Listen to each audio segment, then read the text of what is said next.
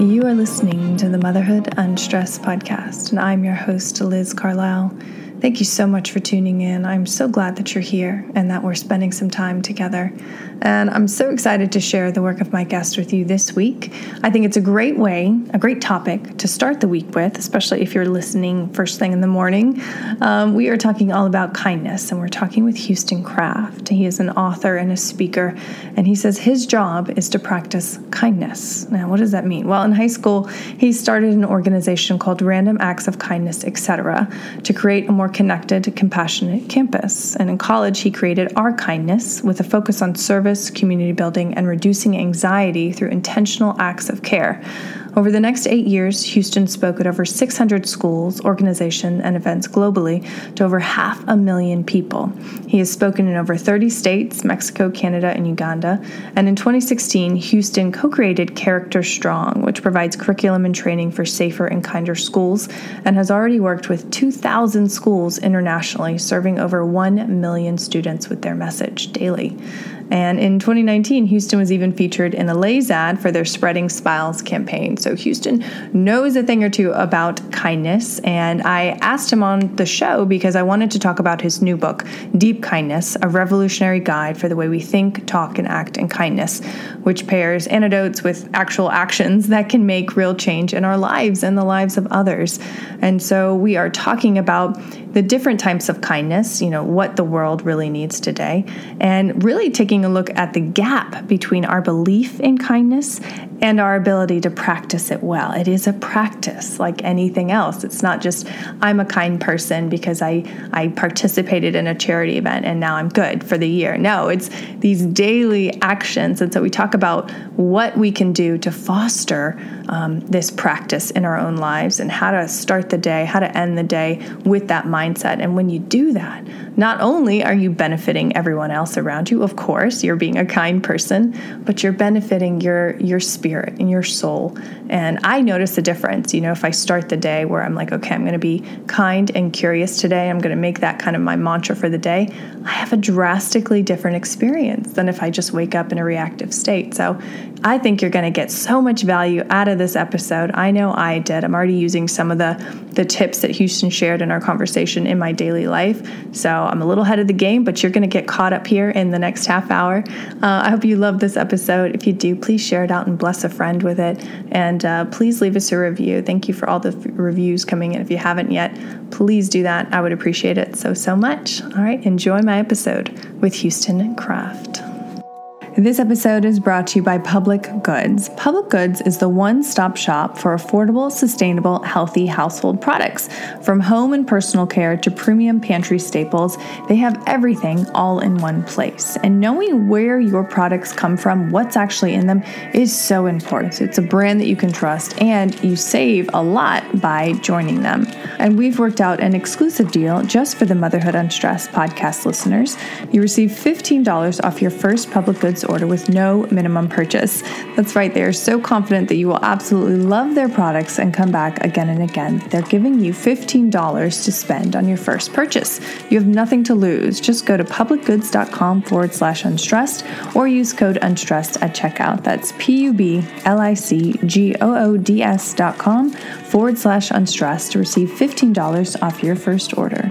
Today's episode is also brought to you by Beekeepers Naturals. Beekeepers is on a mission to reinvent your medicine cabinet with clean remedies that actually work. You and your family deserve to feel your best all day, every day, which is why Beekeepers Naturals creates clean, science-backed remedies that naturally support your daily health, like their new Bee Soothe cough syrup, the truly clean cough syrup that helps you get back on your feet. And you don't have to take it just when you're sick. You can take it occasionally for your throat and immune support.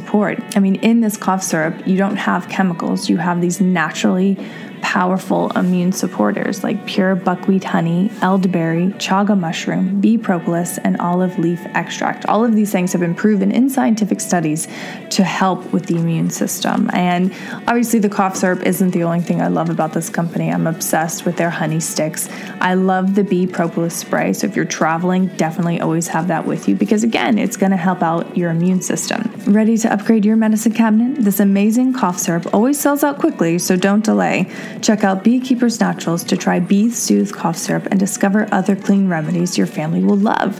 Save 15% on your first order today by going to beekeepersnaturals.com/unstressed. That's BeekeepersNaturals.com/unstressed to get 15% off your order. Meet your new medicine cabinet with Beekeeper's Naturals. Oh, hello, Houston. Welcome to the show. I'm so glad that you're here. Hi, I'm so happy to be here. We've just been chatting, I guess, quote unquote, backstage and realized we had similar musical interests. And that is like the most exciting connection point so far of my day.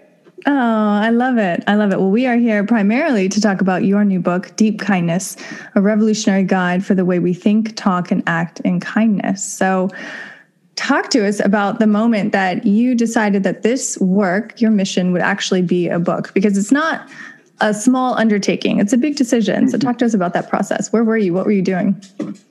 I could have mistook it for, I think I thought of it as a smaller undertaking than it was. But I was on the beach, and I've known for a while I wanted to write a book, and I'm such a visual learner that it had to be like I had to see the cover in my brain before I could write it down. And I was sitting on the beach, and I saw the cover, and the original title of the book was Confetti. In large part, the book was inspired by my work in schools. I've worked in person at 600 schools over the past 10 years. And all of them, or the vast majority of them, talk about kindness as being an important thing. And one of the most consistent posters I've seen hanging in the halls of schools is throw kindness around like confetti, which I get is well-intentioned. But as someone who's been obsessed with trying to make the world a kinder place for the past 10 years, I'm like, I think even this well-intentioned poster is perhaps one of the most damaging narratives we have about kindness in our culture. Mm.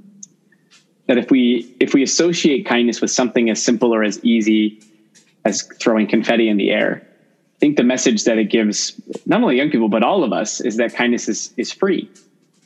In fact, I hear people who are frustrated as they look out into the world, the state of the world, and they're like, why aren't people better to each other? Why aren't people just more kind? And they make it seem like it's a simple thing. But my argument would be that kindness is not free. Kindness costs us something.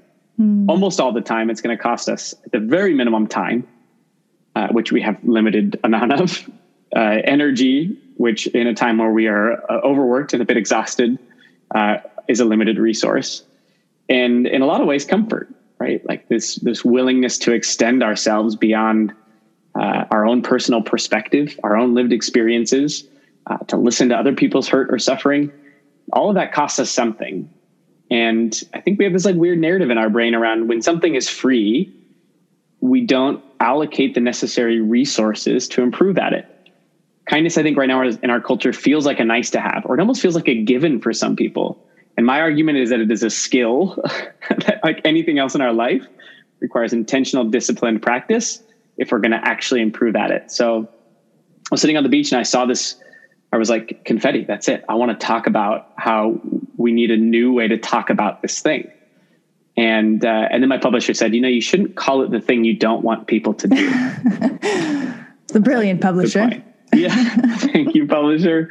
So I said, yeah, let's instead of confetti kindness, the world needs deep kindness. It's just strange to me that it's not a natural thing. You look at babies and they seem very kind. So what happens along the way? It's a good question. One of my favorite premises, I love words a lot. And I learned recently that the word human in Arabic translates roughly to forget. So I enjoy the premise, truth or not, that we are born with everything that we need. We're born pretty naturally curious, open, compassionate, generous at times, not with our food when you're babies or our toys, but that we have this disposition towards the world that culture over time forces us to forget. So cultivating practice of kindness in the world is less a matter of learning and more a matter of remembering. Whether or not that's true, maybe for each person to decide, but I like that idea of rediscovering the things that are natural to us, that culture has asked us to do differently. For example, Harvard describes this thing called the rhetoric reality gap. This guy, Dr. Richard Weisbord, asked families, he said, rank in order for me what you want most for your kids: high performing, happy, or kind. 1, 2, 3. Like 80-something% said they'd rather their kids be happy or kind over the idea of being high performing. That seems like the natural inclination you'd have in an ideal world. But then they ask the kids of those same parents, what do you think your parents want you to be? High performing, happy, or kind? And the data was the exact opposite. In the distillation of the research, they said that the vast majority of kids had believed that their parents would rather they get good grades than be good people. Yeah. That is not something that we're born believing. That's something that our culture, and the way that we talk about culture in my organization, is behavior, right? That the behaviors of the world teach us what things are, what success is, for example. And I think we have this rhetoric reality gap where we say kindness is this really important thing. But then the questions we ask, the things that we measure, the things that make people quote unquote successful in our world, don't take into account kindness. One of my favorite paradigm shifts, or if you're thinking about how do I translate this into my own family or my own world, is my friend Keith Hawkins asked a group of students, a massive group of students in an auditorium one time, how many of you had a parent or guardian in the last month at the end of the day ask you the question, what did you do for others today? Not how was your day? Now, what did you learn today? Which when you dig into those questions, they are achievement oriented. Yeah. They're transactional versus what did you do for others today? And in this room of 4,000 students, 0 hands went up. And that that narrative reminds me of how much we can claim to value a thing without putting the systems or structures in place to actually show we value those things. Yeah. And that's the key, isn't it? Right. It's not just about being a good person. Everyone wants to be happy, wants to be nice to others. It's a nice thing. But if you don't actually have a ritual around it or any kind of framework around it, how can you ever expect to put it into practice? I think that's brilliant. Yeah, no, absolutely. We have this weird distinction in our culture, I think, between values and skills, right? I would never fix a chain on my bike and call myself an engineer. I wouldn't put a Band-Aid on my roommate's elbow and call myself a doctor. But sometimes we'll do one kind thing, or we'll have a big community service day, and we let ourselves call ourselves kind people. Yeah. And I would suggest that it's more of a process of arrival. My friend Dexter Davis frames it beautifully. He says, we're not human beings, we're human becomings. And Will Durant, it's a semi-well-known quote, but the idea that we are what we repeatedly do. Excellence is not an act, but a habit. And I would scratch it out and say kindness is not an act, but a habit. Yeah. Anything that we want to become requires the disciplined ritual or practice of doing over time until it is a part of who we are. Yeah. And I wonder too, what our parents are saying. It's not really necessarily what they're saying. It's how we're interpreting it. Everything is, like you said, so transactional. Everyone is busy. And so it's let me look at your grades and make sure that I'm being a good parent because you're getting good grades. And I'm going to ask you about that because that's my report card too. As a parent, I'm doing my job. You're on the right track. And so I get it. I get why it's not a part of everyday conversation, around the dinner table. I completely understand that. And I think my audience does too, because I guarantee you, we're not asking our kids, what did you do for others today? So I love that you brought that up. That's so beautiful. But what was it about you that made kindness your mission, your platform? Where did that come from? I wish I could pinpoint the moment. I would suggest, most people who kind of find their way, who are deeply drawn towards anything, it has a lot to do with the people in their life and the paradigms that have been shifted. So the people in my life, I have incredible parents who, my dad pretty determinedly never hangs up the phone without saying, I'm proud of you. And my mom, who, as a simple example, kindergarten through 12th grade, wrote me a note in my lunch every day. And I love both of those examples as examples of consistency, which I think plays an underrated role in kindness, in the sense of the notes my mom wrote as an example. They took her maybe 2 to 3 minutes each day to do, which isn't a lot of time in the moment, but in the aggregate, right? As you add that time up, I look back and I think to myself, that's the most profound collective action of love that I think I can at least like tangibly identify to my mom, because it was this practice. It was a consistent thing. So I had role models like that in my life, which is the best possible case scenario. And then I had teachers in my life. A hugely transformational thing for me in high school was a summer leadership camp that was like bringing together student leaders from all over the state, talk about what did it mean to go back into your school and be a leader. And the camp talked about the distinction between like authority and influence. Authority can come from like a position or a title, but influence is something that is built. They started to unpack this idea that leadership isn't necessarily about a position or title, that they've researched the word leadership in cultures and definitions from all over the world. And they found that the most commonly used word or idea is the idea of influence. Yeah. And the reality, or the framing they offered us, was that means that every person's a leader, because every person has influence. Even when you choose not to act in a situation, you're influencing that situation. So we're all influencing all the time. And one of my heroes, and a great author named James Hunter, says it's not a question of if you're leading. The only question is, are you effective? And are you using your influence for good or for bad? Yeah. You could frame that through the lens of parenting as well. Are you effective? Do you have the tools? And are you driving people towards positivity or goodness or compassion in the world? And that paradigm shift for me as like a high school student, like changed the way I saw myself in the world. So even though I was like student body president, I had this like formal title. My goal was to go back, and they talked about that path. How do you cultivate influence with people? Well, it's through service and sacrifice, right? It's through the practice of things like kindness that people, not guaranteed, but typically more naturally are drawn towards you if you're giving generously towards them. Right. So yeah, in the shortest version, those are the things I pinpoint of like just these incredible role models in my own personal family and friendships, and then paradigm shifts and how those it's why I feel so passionate about the book itself, right? Which is the way we think about words in our head shapes the way we act with them in the world. So leadership, for example, just changing the way I think about it in my brain, my paradigm shapes the way I practice it in the world. Kindness, my paradigm around kindness is going to shape the way I practice it in the world. God, I mean, it's like complete alchemy, in that second, in that millisecond. I mean, you changed your life. That's incredible. And then the amount of people, really now, especially the amount of people that you're impacting. Do you feel the energy from the crowd when you're giving a speech on kindness, about being a leader, about engaging with your other kids, like getting out, from just the me mentality and like, what about this other person over here, who's by himself? Do you feel the energy coming back, or do you feel resistance from the kids?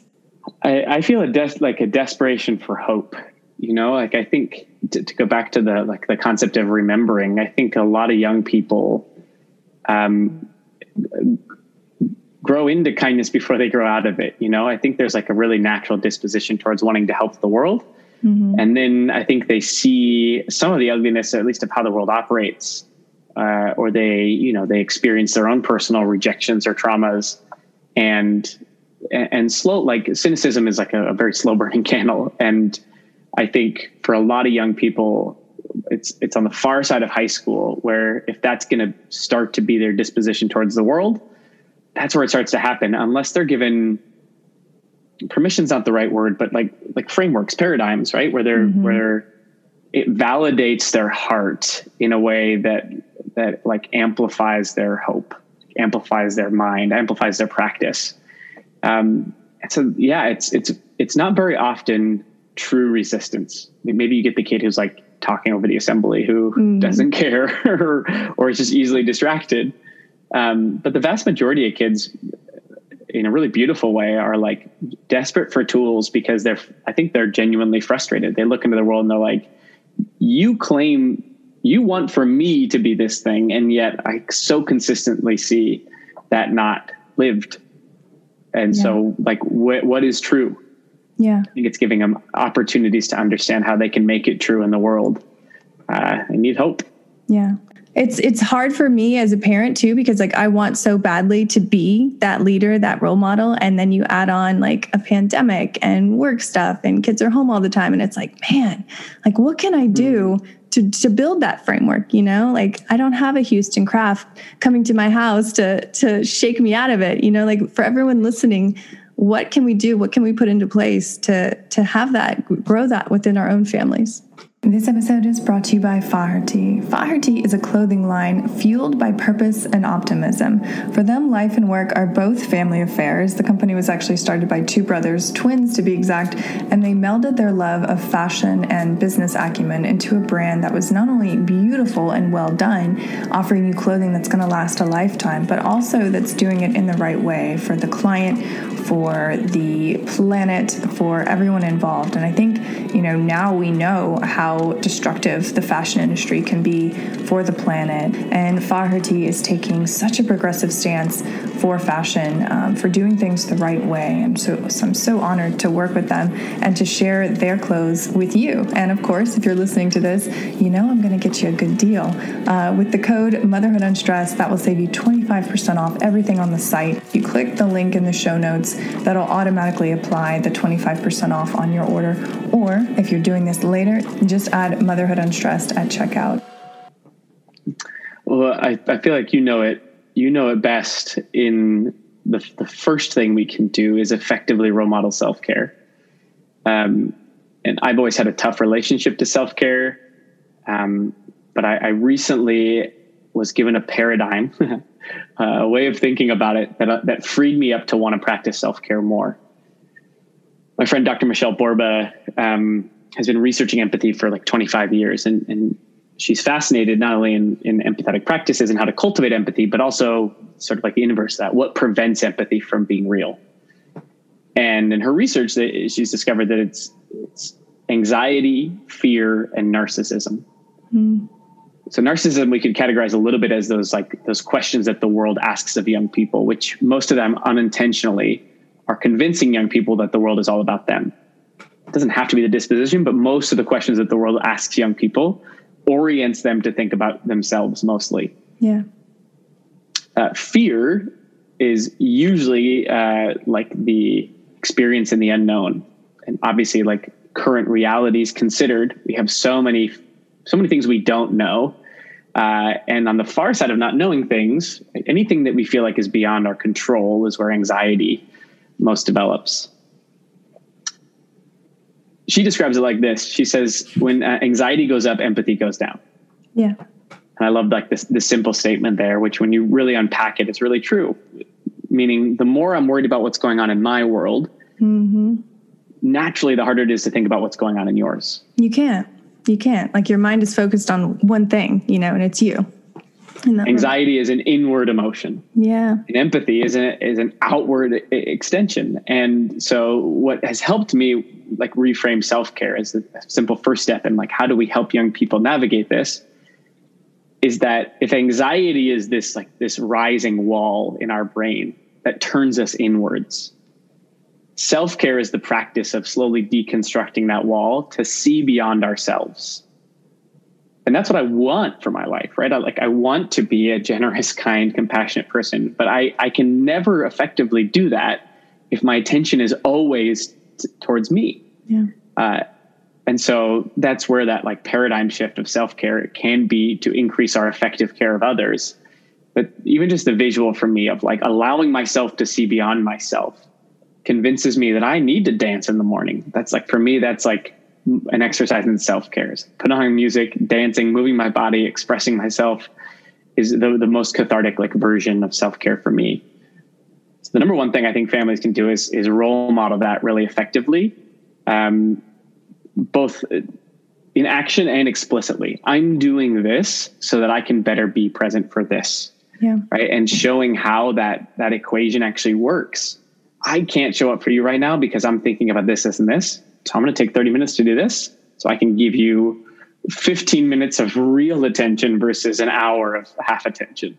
Yeah, because that's what happens with parents. They're plowing through. They think that they're sacrificing and being martyrs for their children, but really, like, they're making it so much worse. And I'm speaking about myself. Like I've been there. Like I know, like you're not helping when you're completely stressed out and you're just like, okay, we got to just get this done. Yeah, my favorite nugget I heard on a podcast was wise people take their own advice. So typically when we're sharing these things, we're almost always speaking to ourselves. But yeah, I mean, if I were to pair that with another like practical strategy, it would be to think about the idea of ritual. The way I frame it in my mind is the distinction between our to-do lists and our to-be lists. And our to-do lists are relentless. As families, and even for young people, like the average like middle school or high school kid is as busy as, or if not more busy than the average CEO today. Like the intensity that they navigate is so much. And so all of us have this really long list of to-dos. And because I think so much of our culture tells us that our worthiness is wrapped up in our productivity, we're constantly seeking to get things done. We like checking things off. Yeah. The hard part about something like kindness, as an example, is for most people, the concept as a value is so abstract, it becomes less actionable. So it's like, yeah, of course I want to be kind, but I also have, 10 emails. I have 17 unread text messages and 3 unread Slack messages as I'm looking at it right now. Right. And I know exactly the process of what it looks like to chip away at that. Like I know roughly how much time it's going to take me to respond to these, which ones I can toss and not, how I can. But when I say be kind, the idea is so big that our brains typically get overwhelmed and we favor what we can control. And so we go back to the to-do list. So the practice that I think is valuable as a family or as an individual even would be at the top of your daily to-do list, write out a 1-item to-be list. And that to-be thing can be the word, I want to be more grateful today, as an example. I want to be more present today. I want to be more encouraging today. So you get to choose your own adventure into that. And then the challenging part is to spend at least a few moments in reflection to say, well, what does that look like in a doing, in a ritual? I only have 10 minutes today. What does being celebratory look like in 10 minutes? I only have 5 minutes today. What does kindness look like in 5? And writing it down and prioritizing that to-be list, not only like internally, but visually in front of us, to have just as much importance as the to-do list. Because otherwise, we will always be too busy. Yeah. Right? We'll never have the time. So is that what you do? Do you do morning pages? Do you sit in meditation after you dance? Or what's your morning routine like? Because obviously, hopefully you're taking your own advice here. Sometimes, yes. My dancing is my meditation. And so my movement is like very free, and it is like the most creative, most ecstatic dance. Yeah. Most like unconscious I am. I think I spend so much time working on projects where the space between thinking and action is wide, where I'm conceptualizing an idea. I'm working, and I'm finally executing. And dance, the space between thinking and action is so shortened that to me that's presence. And then I am not a great journaler, but I do sit down each day. In fact, all of our organization, Character Strong, every team member writes in their daily work goals, and it's a to-do list. And then at the top, every person writes out a to-be list. So that is a practice that we have organizationally. And then to amplify the execution of it, we have accountability, both through a form of partnership. So my partner's named Julia for this quarter, and that rotates each quarter. And then each week at our weekly team meeting, before we get into the numbers of the business and where we're going next, the first thing we do is share good news and whether we're on track or off track with our weekly value pursuits, basically. I love that. I think so many more businesses should be doing that, especially now. I think that would be a game changer, really. Yeah. And the gift is it doesn't take much time, right? I think often about like the return on investment. Right. I'll have spent 2 hours of my day writing emails, but like, think about the impact that those emails have versus the 5 minutes I take to send a message to my grandma or a voice note to my aunt. Right? And if I make that a part of the ritual, then time does not always equate to impact, right? So organizationally, that's true as well. It doesn't take a lot of time to bring these things to life. It just takes a lot of intention. Well, and really, like, that's how I think your business has grown so much. That's how your reach is, you're in Lay's commercials, but it's like the intention, I think, was always pure behind it. And that's why it was able to scale, as it has and as it should be. When you were traveling all over the world, did you notice, was the concept of kindness the same like it is here in the United States? Was kindness looked at differently in other parts of the world? Or do we have like this weird American lens on kindness? Yeah. It's a fascinating question. I think we have a transactional lens on kindness because it's a large ethos of our culture that we have to give something explicit in order for it to be generous. The example I would draw would be the Sandy Hook shooting that happened many years ago, and in response to this tragedy, people from all over the state sent teddy bears in response to this moment of pain. So many teddy bears, in fact, that Newtown, Connecticut had to rent a 20,000 square foot warehouse to house all the inbound gifts. And the guy that planned the candlelit vigil has this really profound statement. He goes, a teddy bear is great, but a teddy bear doesn't pay for counseling, and a teddy bear doesn't pay for a funeral.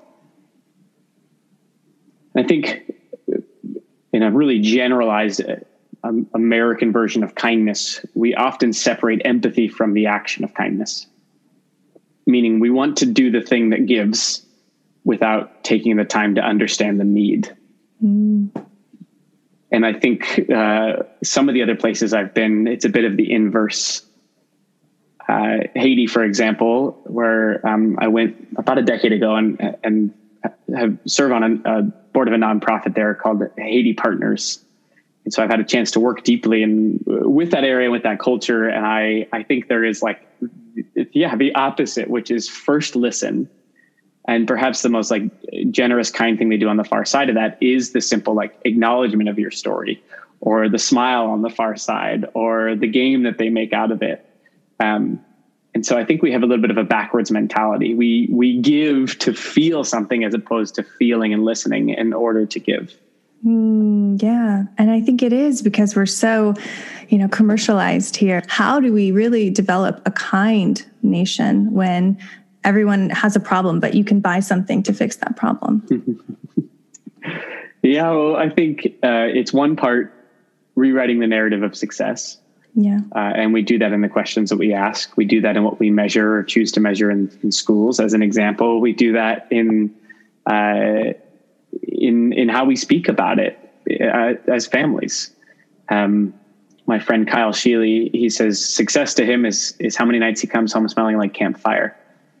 And I love asking the question of people what's your non-traditional metric of success? And do you measure it in the same way that you measure the traditional metrics of success? Because if you don't, maybe it's not actually what success looks like to you. Yeah. Because it's hard to improve at the things that we don't measure or pay attention to. So that's one piece of the puzzle. And then the other piece of the puzzle feels more personal to me. There's this great book, The Power of Habit by Charles Duhigg. And he says that 45% of our day is routine. 45% of our day is habitual. And to me is an astounding statistic, first of all. And upon a little bit further reading, you realize why it's true. Because the average person makes 15 to 30,000 choices a day, consciously or unconsciously. Parents probably make more. And our brain seeks routine as energy conservation technique. Yeah. Right? We're looking for ways to not make all decisions, because every time we have to decide between this or that, it costs us even a small amount of energy. That's why I think Steve Jobs wore the same outfit every day. It's one less choice to make is a gift to our energy. Part of the reason, during a time of something like COVID, we're more exhausted than usual because so many routines have been blown up and we're having to make more decisions per day. To zoom out for a second, I think about if 45% of my day is habitual and I expand that out, it means that about half of my life is on autopilot. If that's true, one of the questions I would ask myself is, have I designed any percent of that to be kind? It goes back to the ritual concept. It goes back to the consistency concept in the sense of the way that we change culture is not through media moments. It's not through the giant GoFundMes. It's not through a profound action of kindness or celebration. And while those things can be meaningful and fun, change almost always happens in the quiet, disciplined moments. And if I were to choose for myself or to help hold accountable and encourage my family to make a 1% shift in my daily practice of kindness, that 1% over time is always going to be more meaningful than the one-off experience. Yeah. So how do we reorient culture? Well, like 1% over time, compound interest. I love that. I mean, I think a lot of people would just feel like the problem was too big and like, oh, this is just too big of a mountain to climb. But you're like literally doing this every single day, percentage by percentage by percentage. I mean, even you coming on the show, like it's a small percentage. Yes, it's a part of your time, but like, it's like that much more, the woman that's going to hear this is going to think about what you just said and be like, oh, okay, I can do this too. It's not easy, but I can do this. Oh, I love that. Okay. So let's talk about mental health and parenting. Obviously I need this advice. It's been a year. That's a big part of your mission. It's not just about the book. I mean, obviously that's a huge part of why we're here today, but talk to us about the event that you have coming up and everything that you're doing in regards to parenting and mental health. Yeah.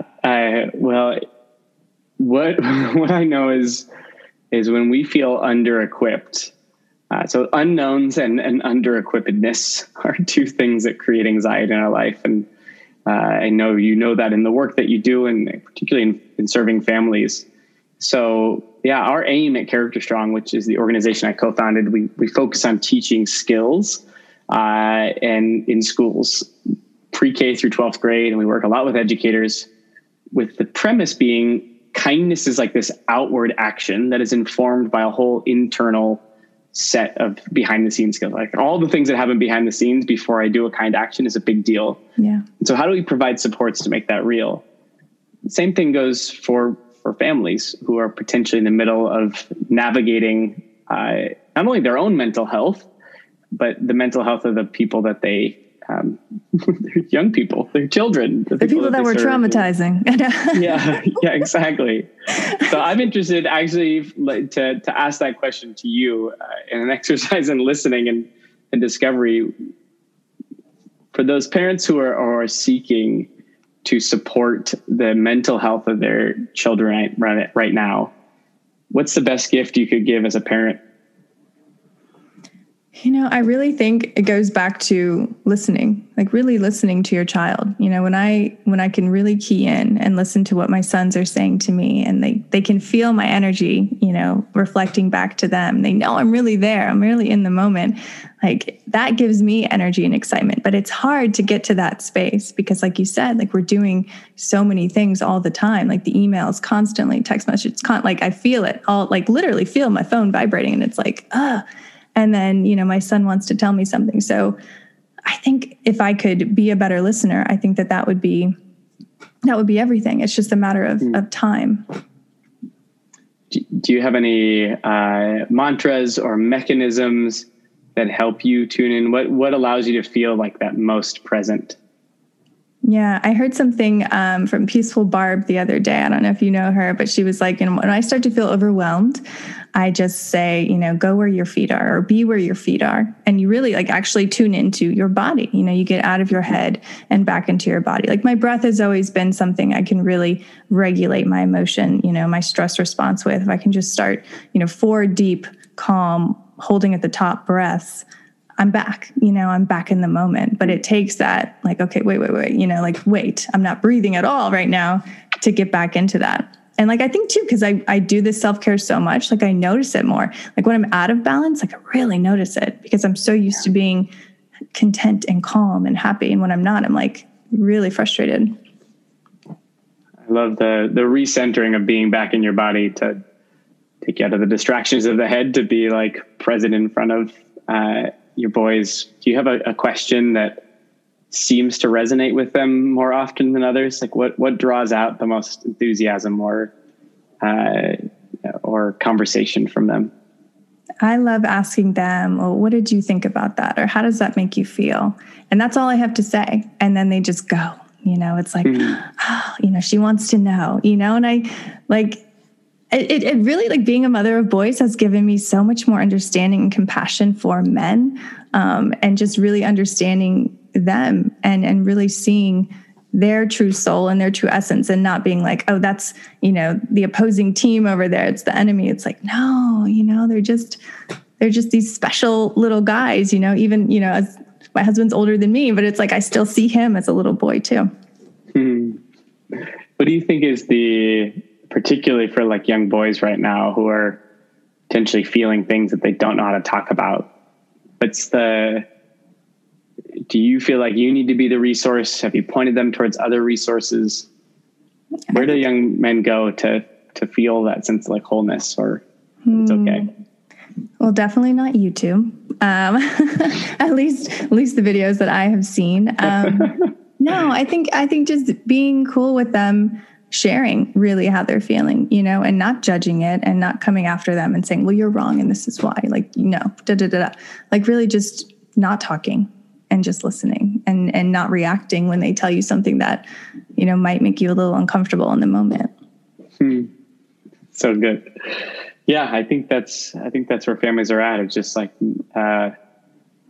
again, to use the word permission, that it is okay to simply tune in, to dismiss the very natural feelings of wanting to fix or heal, and just asking the questions. Tell me more about that.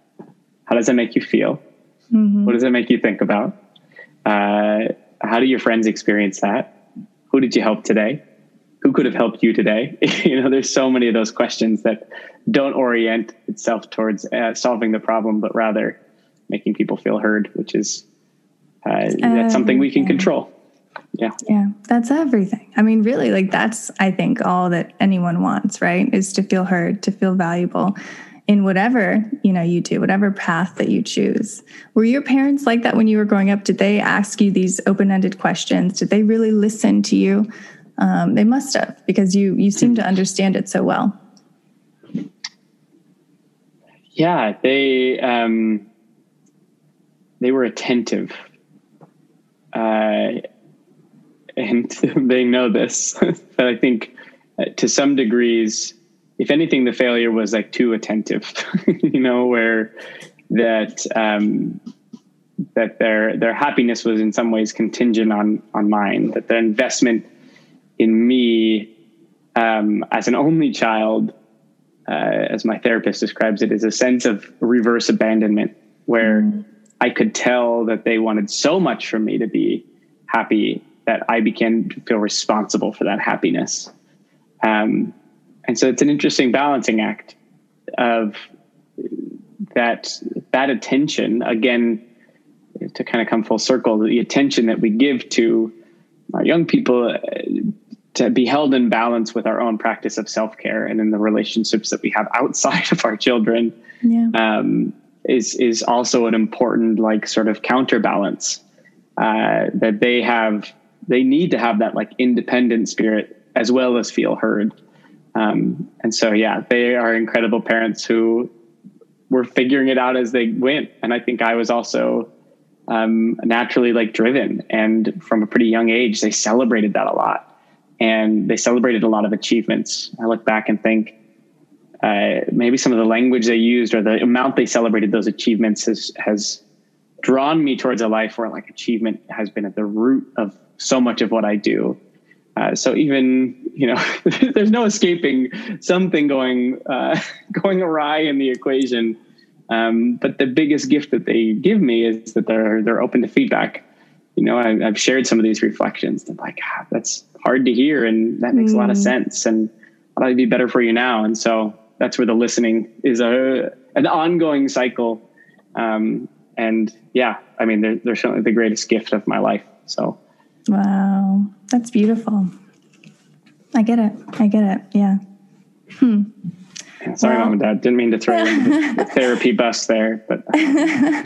No, but I think that's so important, because how many people are afraid to actually have those real deal conversations with their parents because they feel like they are responsible for their happiness, or they're elderly. We don't want to upset them, But I can definitely remember sitting on the couch talking to my dad and being like, Dad, you were way too strict when we were growing up. You were way too hard, because he was a Marine. So it was like, he was a Marine colonel, and it was like we were in the Marine Corps, so everything was standard based, and you had to be perfect. So I get it. But at the same time, it's like, it's that double-edged sword, you are achieving, you are striving, you are, not giving up for anything. So I'm thankful for that too. But, we do what we can with and try to serve others. But I love that this is the path that you have chosen.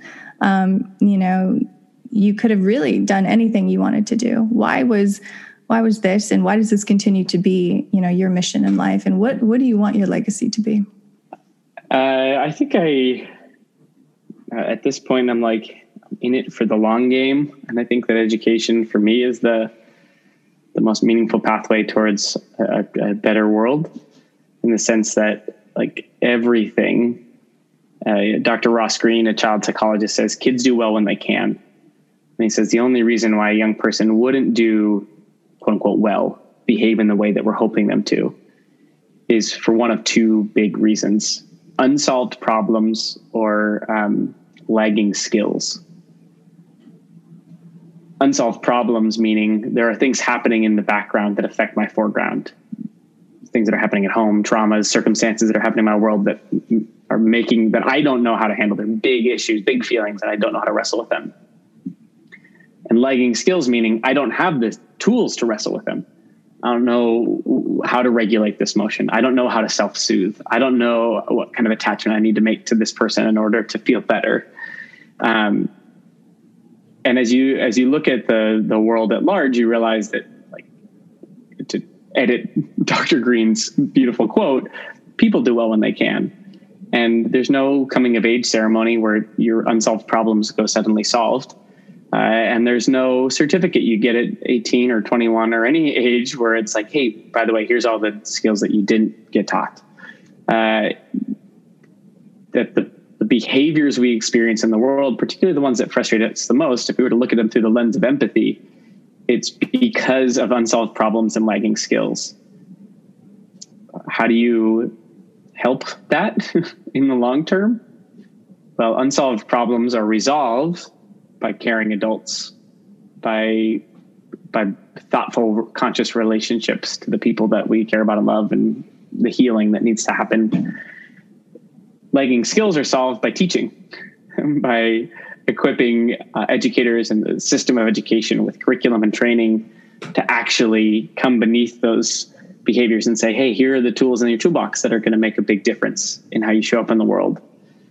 So I'm just a piece of that puzzle that I feel most passionate about, because I think that it's the skills that we teach today is going to be determinant of the culture we experience tomorrow. 1,000%, especially, as we all move towards, an online presence, social media, and all of the pressure and the anxiety that produces. I mean, I love something that you said in a speech. It was like the average teenager now is dealing with the amount of anxiety that, someone in the 1950s would have if they were in a mental institution. I mean, it's just incredible what these kids are faced with, and how the world has evolved. And it's not changing, necessarily. We're not going back in time anytime soon. Yeah. We take for granted, it's hard to see the mountain you're standing on from the perspective that you're at.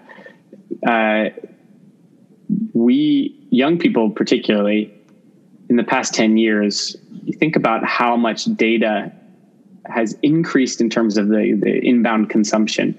The average person will consume like 30 plus gigabytes of information a day, over 100,000 words, multiple hours of advertisements. And depending on who you are, where you are, it's like 7 to 9 hours of screen time. Yeah. And we haven't evolved fast enough. Our brain hasn't evolved fast enough. Young people's brains haven't caught up to sift that data effectively. And so one of the most natural byproducts of that is overwhelm, is anxiety. Right? When there's so much inbound information, I can't possibly sift through it quick enough. And it's, I think about the water here in Los Angeles.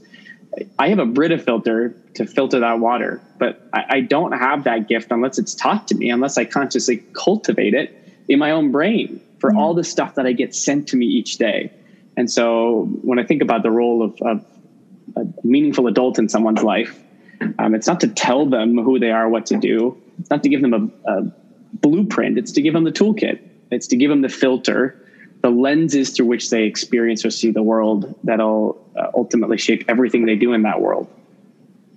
Yeah, it's that paradigm shift that you were given. Like, that's what I want to give my children. That's what I want to give to every woman listening to this, so that she can pass that on to her children and to herself, free herself from mental slavery.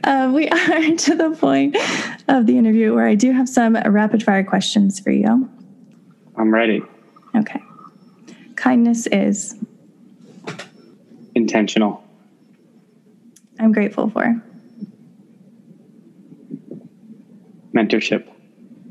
And last but not least, what's something that you've learned in life that you wish someone would have told you earlier on?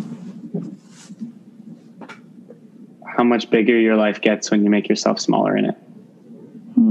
What do you mean? When you orient your actions towards a purpose bigger than you, then your day-to-day feelings are important, but they're not the determining factor in how you act each day. I like that. I love that. Okay, so how can my audience find out more about you? Sign up for any virtual events that you might be having coming up. I know you said you had one in December, so talk to us about that and where to find that. Yeah, everything is going to be, if you're looking for the book and things around the conversations on kindness, deepkindness.com, everything lives there. And then, sorry, there's a vacuum cleaner literally up against the wall. So if you're looking for a vacuum, it's nearby me. And if you're looking for information on upcoming conferences and trainings and things or curious about Character Strong and the work we do in schools, characterstrong.com. So those are the two big worlds, deepkindness.com and characterstrong.com. And I'd love to hear from you there. Beautiful. Thank you so much, Houston. Thank you for coming on the show. Thank you for the work that you're doing in the world. We need it now more than ever. So keep on. You as well. Thank you. Hey guys, before we dive into this episode, I want to mention our show sponsor, Beekeepers Naturals. Now, they have a wide variety of bee products like royal jelly, hemp honey sticks, but I want to talk to you today about their Bee Elixir Brain Fuel. Now, this product comes in these little vials. Don't make the same mistake I did and take the entire vial in one sitting because you will literally be buzzing around like a bee. This thing hacks through brain fog, gives your body and your brain such a boost of energy. I mean, it was unlike anything I'd ever experienced before. I mean, it was incredible. And it's because it works on your brain as a nootropic, which means it helps elevate the functioning and the processing of your brain. So if you are looking for something to cut through brain fog, to hack productivity, to get deep into the zone, I highly recommend checking out beekeepersnaturals.com and clicking on their Bee Elixir Brain Fuel and use my code UNSTRESSED so you can save. You have been listening to the Motherhood Unstressed podcast, and I'm your host, Liz Carlisle. Thank you so much for tuning in. I'm so grateful that we got this time together today. And if you love this episode, I would so appreciate it if you would share it out on your social media. Make sure to tag us at Motherhood Unstressed. Connect with us at Motherhood Unstressed. I'd love to connect with you and see where the work has gone in the world. And make sure that you subscribe so that you never miss out on an amazing interview with an incredible guest or our weekly guided meditations every Wednesday.